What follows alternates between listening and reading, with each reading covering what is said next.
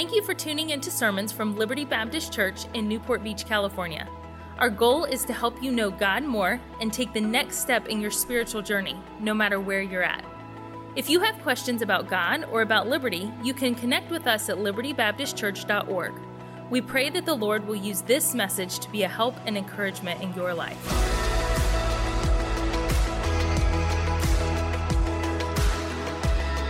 I went into children's church this morning and I had a little speaker with me, a little Bluetooth speaker. And I needed to pair it with my phone because I wanted a little bit of background music to one of the effects that I was showing your children. So I turned on the Bluetooth speaker and I went on my iPhone. Don't let the fact it's an iPhone distract you if you're not an Apple person. But I went to my iPhone. I went to the settings portion, to the Bluetooth portion, and saw the device was discoverable. My little speaker was discoverable. I clicked on the device, the little speaker in the list, the things were paired. My iPhone was paired with my speaker. But before that could happen, the speaker had to be discoverable. If you've ever gone through the process of pairing earbuds with your smartphone, same thing. Turn on the earbuds, they're discoverable. And you go to your settings, and there it is. It's listed in the settings. You can pair the two. I submit to you that our God is making himself discoverable. That his desire is to hide in plain sight, that people might discover him. And I would suggest to you that Liberty Baptist Church for 45 years has been making God discoverable, bringing him in contact with the community, with not only the community, but the city, not only the city, but the county, not only county, but Southern California, yea, even around the world, making God discoverable. I love that concept, that God is hiding in plain sight. We have 5 children, 3 boys and 2 girls. Timothy, Rachel, 2 Timothy, Rebecca. Actually, we named him Thomas. Thomas, Rebecca, and Jonathan. And with those kids, as we would visit my in-laws from time to time, who also lived in Phoenix for a while, my 2 oldest children, they were like 5 and 3 at the time. And they would play hide and seek with with Grandpa. Grandma wasn't playing hide and seek, but they would play with Grandpa. And Grandpa would go hide. I would count with the kids. So Grandpa's hiding. I'm counting with the kids. And we count. And I noticed how Grandpa's hiding. He's not a very good hider. Why, he got down in the living room, he got down on all fours, was hiding behind a recliner chair, and only his head and shoulders were behind the chair. Well, the rest of him was sticking out. I said, I think he's hiding to be found. And my suspicions were confirmed because after we counted, my kids went running through the house, Timothy and Rachel, and they readily found him. But when they found him, that's when the laughter began. That's when the memories were made. That's when the tickling occurred. Can I tell you, God is hiding himself in plain sight. He's wanting to be found. And boy, when you find him, that's when the joy begins. That's when the peace begins. That's when new life begins. Now, just by way of introduction, I'll tell you ahead of time as I've looked at this is not a balanced message in this regard. Usually your introduction is brief and your time in the text is longer.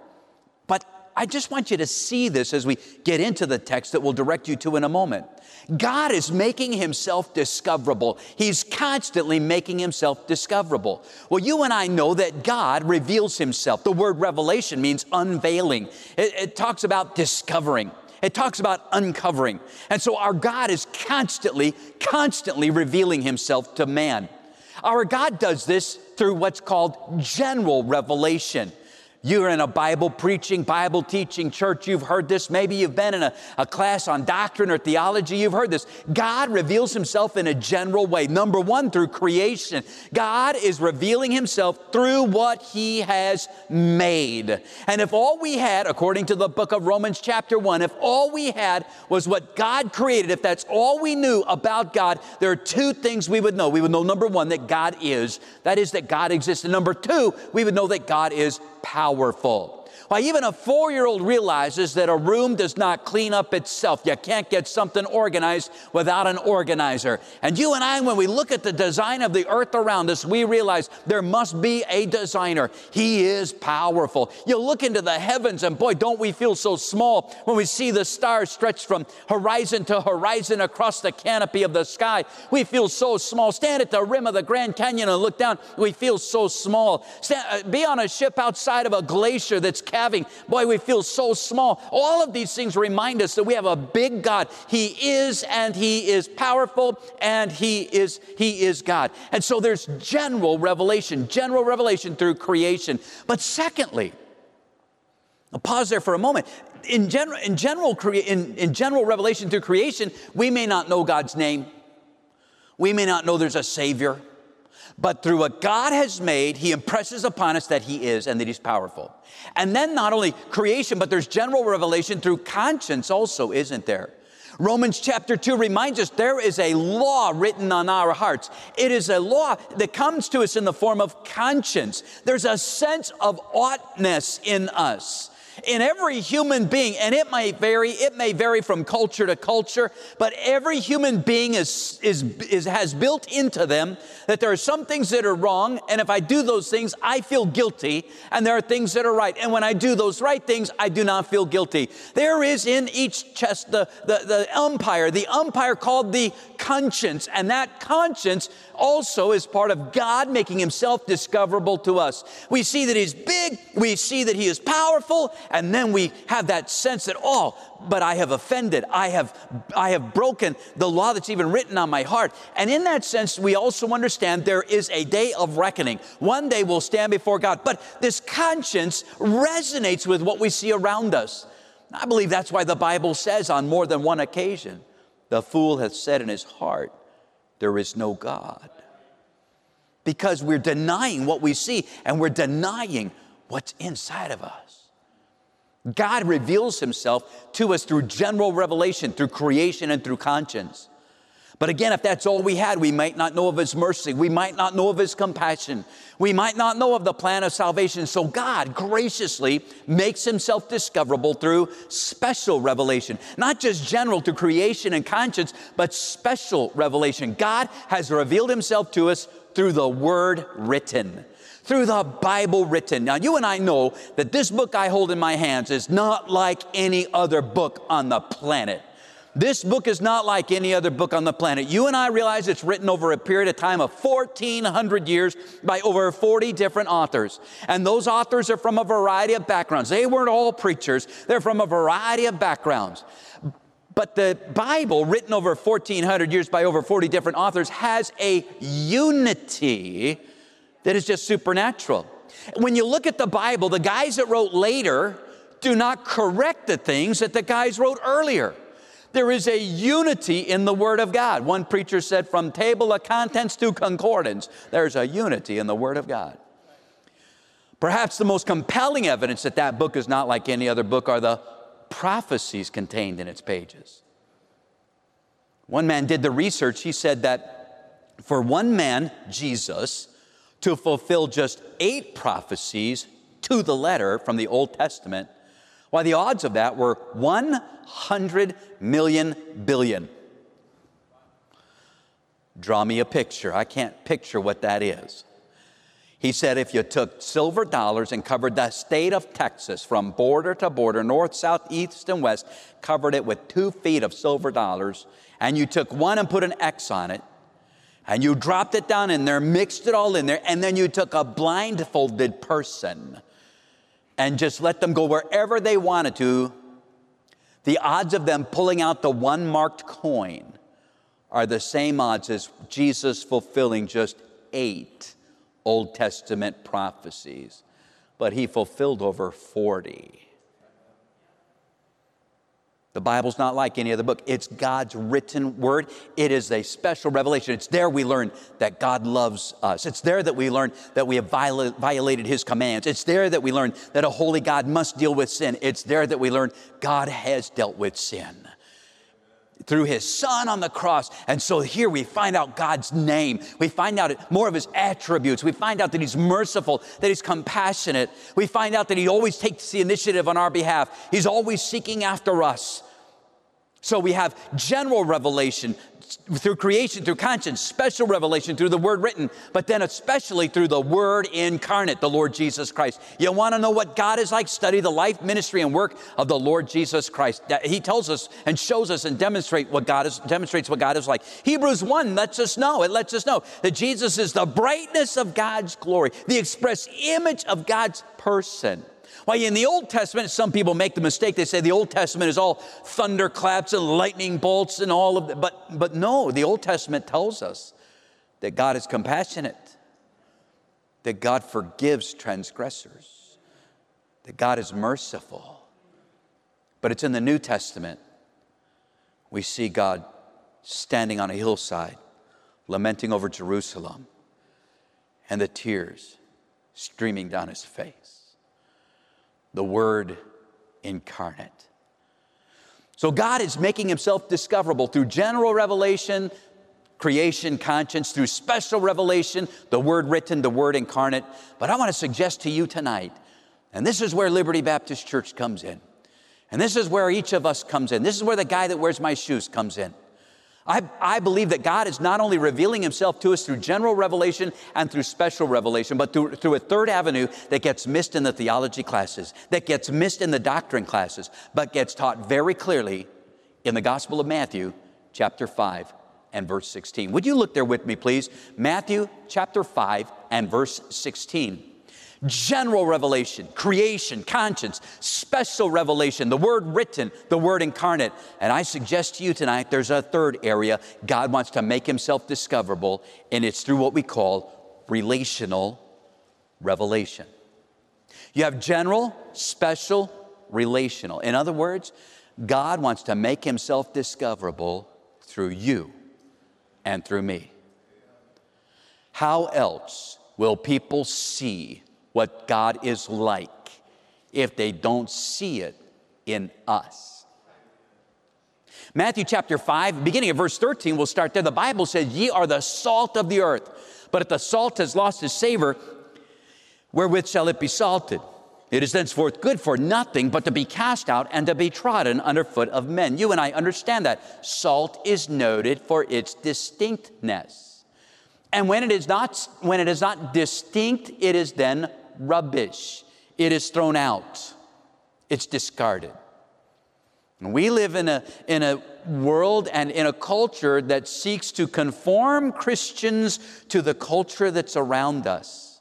We've got to be distinct in our ethics, in our morals, in our attitudes, and in our outlooks. We've got to be different than the world because we're new creatures in Christ. So he says, you're the salt of the earth. And then it goes on, he says, you're the light of the world. A city that is set on a hill cannot be hid. Neither do men light a candle and put it under a bushel, but on a candlestick, and it giveth light unto all that are in the house. That makes sense. Nobody once said, hey, light the candle. Hey, get me a clay pot, a bushel's worth there, something that'll hold a bushel. Let's cover the candle with it. No, you light it. It gives light to all that are in the house. And then we come to verse 16, a command, a mandate, an imperative, not a suggestion to me, but an imperative, a mandate. He says in verse 16, let your light so shine before men. Why? That they may see your good works and glorify your Father which is in heaven. I love the fact that this text breaks down into three simple principles: the place, the process, and the purpose. Jesus said to his men, let your light so shine, like the candle in the household, like the city that is set on a hill that can't be missed. Unmistakably, men, you let your light shine. Where? Number one, the place before men. The place before men. Let your light so shine before men. This is why we do not, once we're saved, go join some kind of a compound somewhere with high walls and just isolate ourselves from the world. And sometimes we're tempted to do that because people who don't know the Lord act like people who don't know the Lord. And so what we want to do is insulate ourselves from those kinds of people. But the problem is sometimes people who do know the Lord act like people who don't know the Lord. So what we do is we isolate ourselves. Hey, I have a Christian barber. I was looking for a place to get my hair cut. Found a Christian barber. Hey, I found a Christian tax man. Hey, I found a Christian used car sales. I found a Christian tax man. Oh, there are great men of integrity that love God who were selling used cars. And so we do that. We insulate ourselves. When I was in Moreno Valley, a couple came to me once because the city was growing and God was giving us favor. And so as a couple came up once, they said, hey, Pastor, there's a new family moving in next door to us. We just found out they were Christians. I said, oh, that's too bad. They said, no, they're Christians. I said, that's too bad. They said, what do you mean? I said, I thought maybe the Lord would trust you enough to move a family in that didn't know the Lord so they could see what a family that does know the Lord looks like. Oh, Pastor, you're so negative. But that's the place before men. The place is before men. You and I, we have to realize people are watching us. That doesn't mean we get all paranoid and weird, but people are watching our testimony. And I'm telling you, the place is before men. The place for the good works is before men. The place before men. And it may be something, I remember once we were driving to church. And as we were driving to church, we were running late a little bit, and we stopped at the traffic light. There's one traffic light in beautiful Yucca Valley at the time. We hit that traffic light.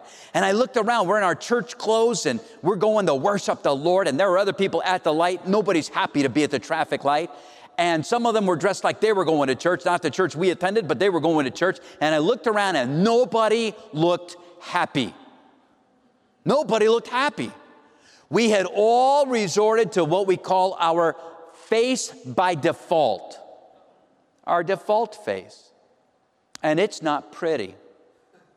When we relax, if we forget that we have a countenance that people can see, if we forget that we have an expression that people can read, we sometimes revert back to our default face. My default face, and I'm trying to work on it.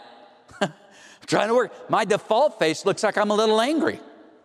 It just looks, we have a wedding picture. I'm walking down the aisle with my bride, my brand new bride, my wonderful wife. We're walking down the aisle and somebody snapped a picture and I just look upset. I look angry. That's my default face. It just looks a tad angry. I was at a grocery store and a 19-year-old guy that's barely seen any life, he's the cashier, and he says to me out loud for other people to hear, cheer up, sir, things could be worse.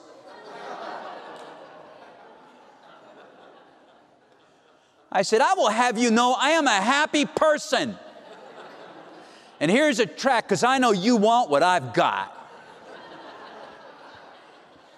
Boy, it just doesn't show the joy unspeakable and full of glory. We're not commanded to have joy unspeakable and full of glory.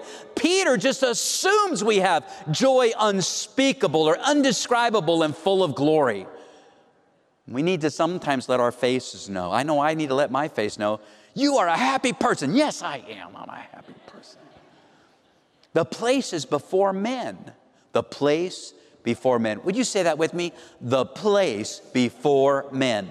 So tomorrow morning when we get up and get about the day, we need to remember God has a plan. He wants to make himself discoverable through me and through you. And the place he wants to do that, number one, is before men.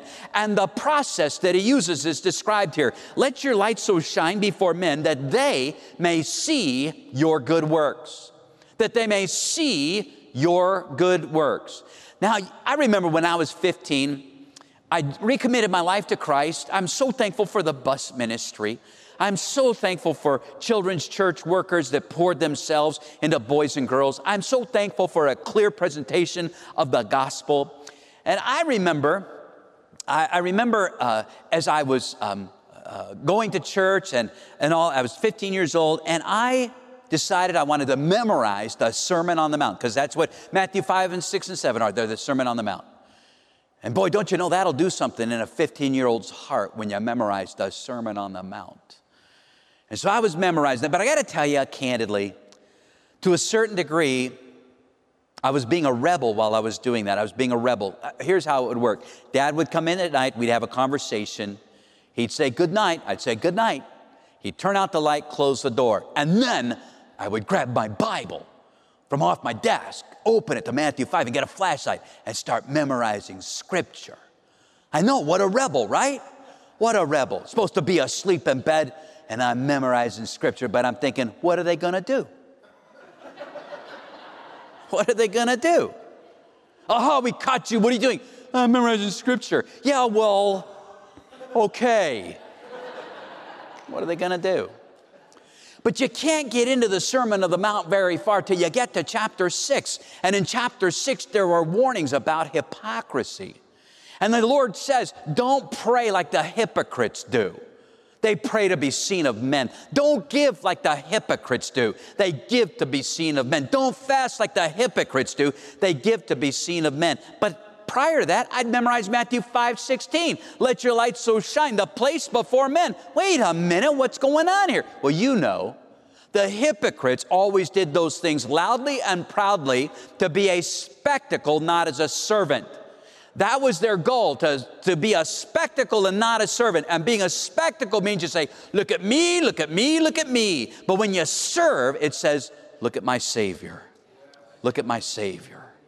Let your light so shine before men. The place before men. The process, good works. The process, good works. Would you say that with me? The process, good works. Let's say it again. The process, good works. People say sometimes, why do you have people repeat things? Why do you do that? Because I have 5 children. And on the way home from church, I'd say, what'd you learn in church today? And they'd say, the Bible. What'd you learn from the Bible? I'm glad they're teaching the Bible. What'd you learn from the Bible? We learned about the Lord. But after a while, they get wise. Hey, Dad, what'd you learn in church today? The Bible. So tonight, if somebody says, hey, what'd you learn in church today? We could tell them, man, we learned out of Matthew 5:16, the place is before men. The process is good works. And a good work can be defined as anything that helps to lighten somebody else's load. Anything that's a blessing. I talked about the default face, just a smile, just a kind greeting. Everybody's having a hard time. Just something, it could be small, it could be something incidental, or it may be something monumental, but good works, that's what God uses to put himself on display before others. But what's the purpose of this? And here, honestly, here's where I would often check out of Matthew chapter 5, verse 16, because I'm familiar with the verse, and my problem is if I'm familiar with the verse, I think I know the verse. I think I know. So what happens is I listen with half of a heart. I don't listen attentively. But what is the purpose of doing good works before men? You see what the Bible says at the end of verse 16, and glorify your Father which is in heaven. Now you can find all kinds of verses that tell you ought to glorify God. I remember when we had the 5 children at home, we had a policy, no Bible, no breakfast. If we didn't have time to read our Bible as a family in the morning, we didn't have time to eat breakfast. I will tell you, we never missed breakfast.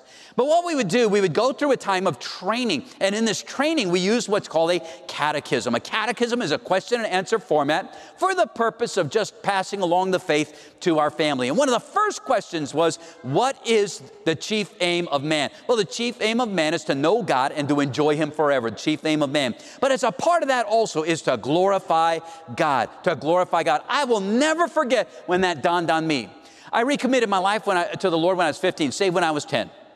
And my parents started coming to the church where I was saved. And my dad, he was a Christian. He became a Christian when he was a teenager, recommitted his life to Christ. And then my mom got saved, gloriously saved. And I mean, God did a change in my family. And my dad bought a record album from the church bookstore, a record album, a vinyl record album.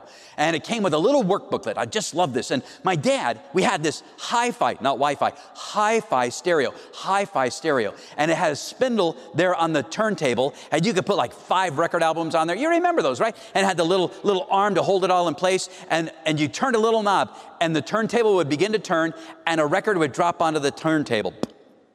And then the needle would just move like magic, move over. And this is what you heard. Remember that? And this is what it said. We're all gathered at the table. We got our Bibles.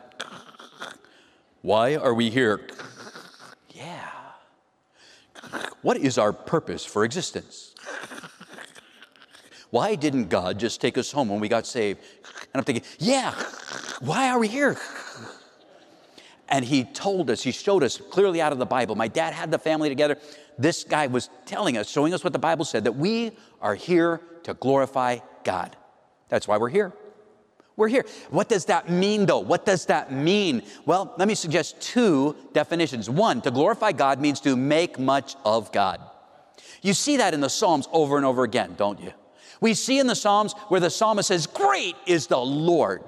What does that mean? It means that God is heavy in my life. God has made an impact. God carries weight in my life. Great is the Lord, making much of God. But it also means this. It means putting God's character on display. Putting God's character on display. There are plenty of verses that teach us where to glorify God. But I want you to look at Matthew 5:16 again. Listen to it as I read it. Let your light so shine before men that they may see your good works and glorify your Father which is in heaven. That they may see your good works and glorify your Father which is in heaven. That they might glorify your Father which is in heaven. I know I'm supposed to give God glory, but the whole purpose, it seems, for us to let our light shine, the whole purpose for making God discoverable is so that others would make much of our God. That people would know his character through us, that people would make much of our God. That they'd say things like, your God must be generous, because I know you worship him and you are generous. Your God must be merciful, because I tell you, I've done some things, but you have cut me some slack. Your God must be merciful. Your God must be compassionate. Your God must be amazing. Your God must be fulfilling. Your God must be satisfying. Your God must be more than enough. Making much of our God. How will they know what he is like unless we show them? General revelation, special revelation, relational revelation. You and I, as we traffic in this community, as we traffic where we live, God wants to make himself discoverable to the cashier at the supermarket. He wants to make himself discoverable, I used to say, to the cashier that we pay for getting gas. We don't do that anymore. But there are other people around us that are also getting gas. God wants to make himself discoverable through us to our neighbors, to our teammates, to our classmates, to our families. God wants to make himself discoverable. Can a little gesture really change a person's life? Can it really make that much of a difference? You probably heard the story of Carol. She wrote it out as a testimony. Carol was going to her favorite coffee place, and when she went to pay for her coffee beverage, the person said, "You don't have to pay for your coffee. The person in front of you paid." Carol said, "Why did he do that?" She said he was just paying it forward. So Carol thought, wow, that's kind of cool. I think I would like to do that for somebody. So every time she goes to her favorite coffee shop, she looks in the rearview mirror, we've done it as well, to see if the person behind her is worthy of a free cup of coffee.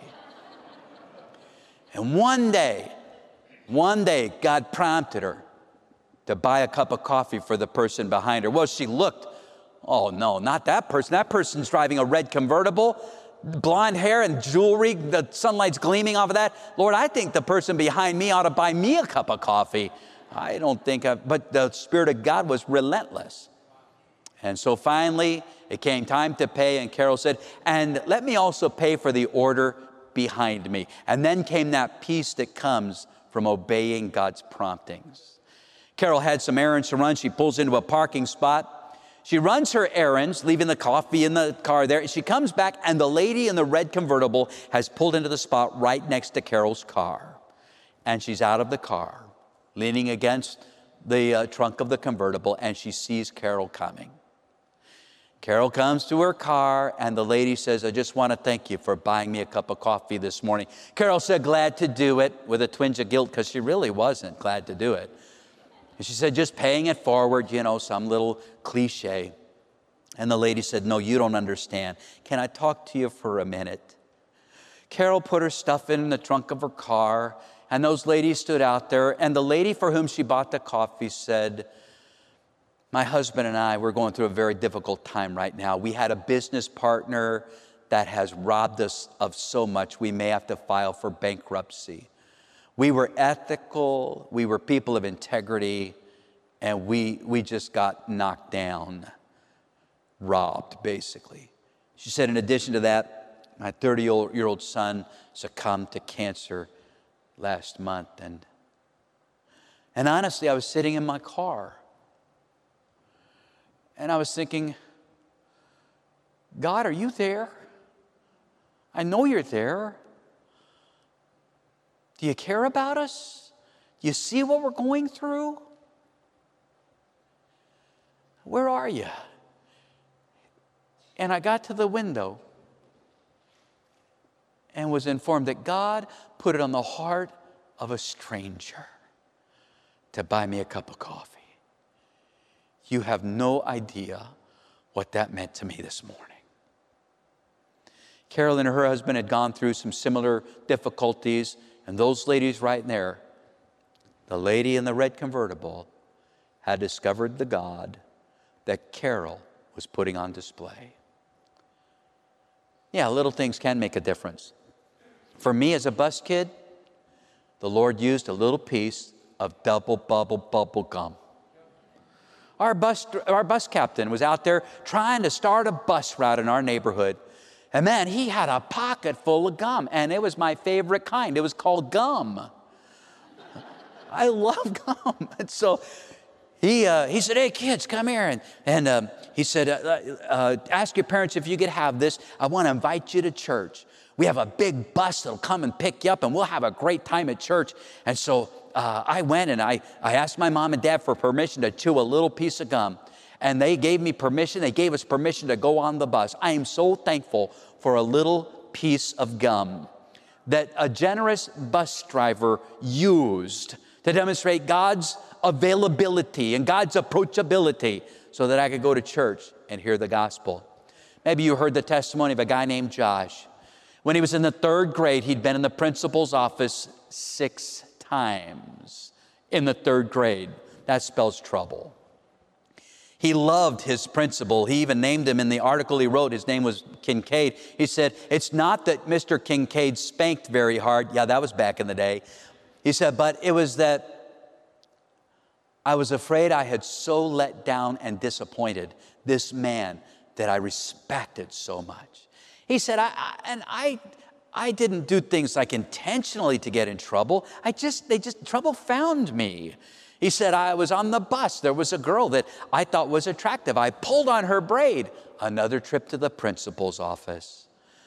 He said, the last time I was in the principal's office, just prior to that, I was sitting in the classroom. And the teacher called my name. Joshua? He said, yes, ma'am. She said, the principal wants to see you. You need to go to Mr. Kincaid's office right now. And he's thinking, what did I do? I'm doing math. What did I do? What did I do now? Racking his brain. What did I do? What did I do? He gets into the principal's office. Principal standing behind the desk says, Joshua, sit down. Principal sits down and says, now listen, this is what I've heard.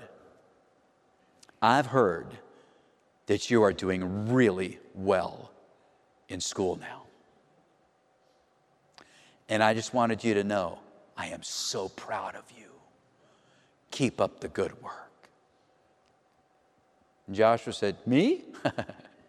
And the principal had on his desk a candy jar that had peppermints in it. And he opened the lid of that. He took out a peppermint, handed it to Joshua. He said, here, go back and keep up the good work. He said, I held onto that peppermint like it was a gold coin. He got back to the classroom. You know what kids do? Hey, why'd you have to go to the principal's office? Mr. Kincaid just wanted to tell me how proud he was of me. Of you? Of me. A peppermint. He says, I held onto it like it was a gold coin. Changed the direction of that third grade boy. Changed the direction. Just a little gesture. Yeah, God can use little things. And oftentimes he does. So let your light so shine, Liberty Baptist Church. Where's the place? It's before men. What's the process? Good works. What's the purpose? God's glory. The purpose, God's glory. The purpose, God's glory. Say that with me. The purpose, God's glory. Let's say it again. The purpose, God's glory. God is making himself discoverable through you and through me. That's his plan. You've been doing that for 45 years. May God bless you in the years ahead as you continue to make him discoverable in this community and around the world. Thank you for listening to Messages from Liberty. Tune in next week for more Bible teaching or subscribe on iTunes to stay up to date with our current series.